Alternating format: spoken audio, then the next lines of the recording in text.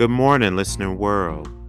I would like to welcome you to the Realistic Leadership Podcast by George McGee, where the purpose of our podcast is to consult, educate, motivate, and inspire leaders from all spectrums, from church leaders to executive management to senior leadership to mid-level management to frontline leadership to our future leaders and managers. We are here for all of you.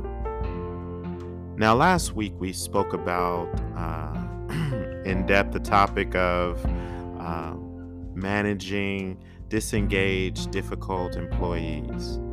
So this week we're going to do the opposite of that. We're going to talk a little bit about tips to managing engaged and overperforming employees.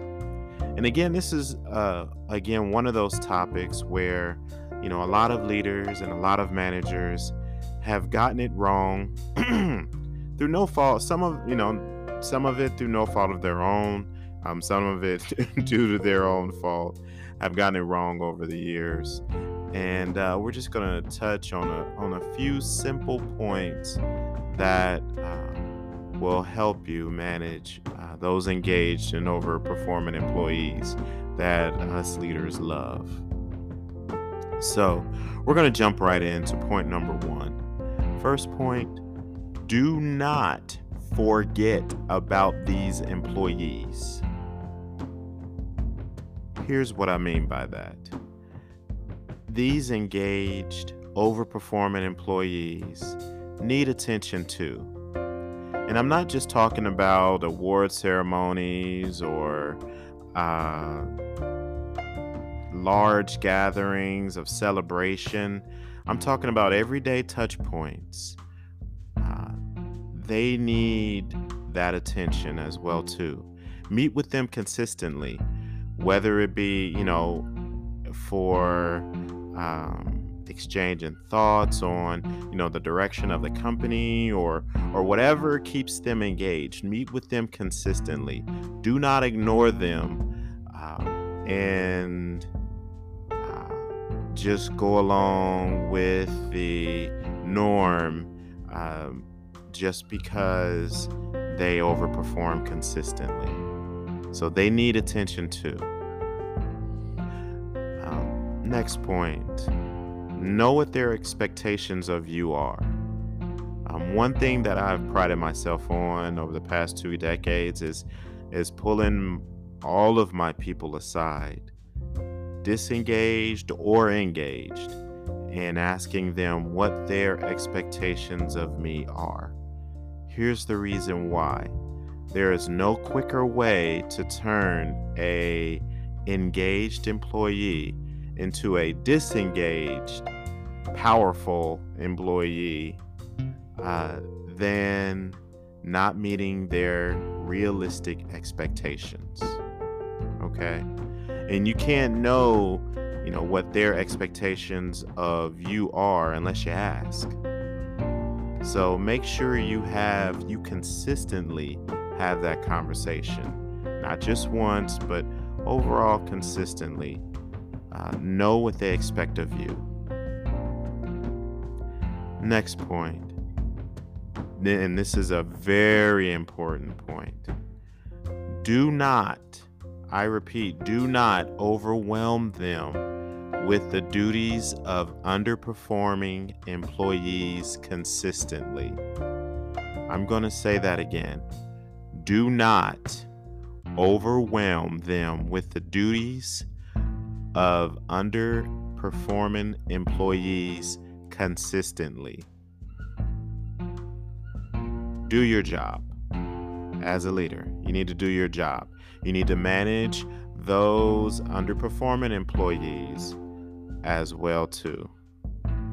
Do your job. This is another way you can turn an engaged employee into a disengaged employee. It is not their fault that they are performing well. It should not be a punishment. Now, I am a realist, And I know that sometimes that the overperforming employees will take up the slack for the underperforming employees, but it should not be consistently. Okay? Do your job. Make sure that you're properly performance managing those underperforming employees as well too, so that everyone does their part. You do not want to burn out these engaged overperforming people. All right, next point. Do not ignore gaps in performance of these overperforming employees when they occur. Be consistent. You have to be fair and consistent, not only with your overperforming employees, but your underperforming employees. If you're holding them accountable for their behaviors and performance, you have to do the same for the overperforming employees as well too. Don't overreact. Things do happen, but make sure that you touch base with them and you do not ignore those performance gaps when they happen. Okay? Next point, be open to feedback from these employees. Now, you want to be open to feedback from all of your employees. Definitely the overperforming employees. Number one, because they 9 times out of 10 know what's working because they're doing it.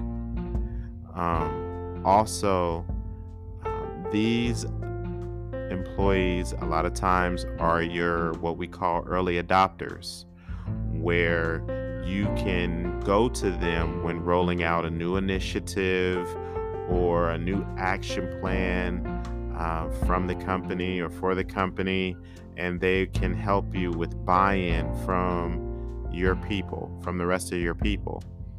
So if you have that type of feedback from them, you're able to have that two-way communication with them. It makes things a lot easier. So now we're coming up on our realistic leader moment.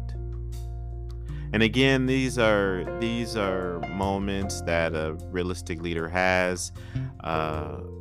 It's one of introspection that you must think about. So here it goes. You will lose engaged, overperforming employees. It will happen. I'm going to say it again. Realistic leadership moment of this episode. You will lose overperforming, engaged employees. Now, it could be for various reasons. However, you should always be aware of any actions that cause this employee or employees to leave. Why? Because these employees are very hard to find. They are very, very, very hard to find. And if you have made a mistake, which you will make these mistakes where they will leave because of you. You need to be aware of them and you need to know so that you do not repeat them. With that being said, that's all that we have for today's episode of the Realistic Leadership Podcast. On behalf of myself and the Realistic Leadership Podcast staff and team, we would love to thank you for tuning in, and we will talk to you soon, leaders.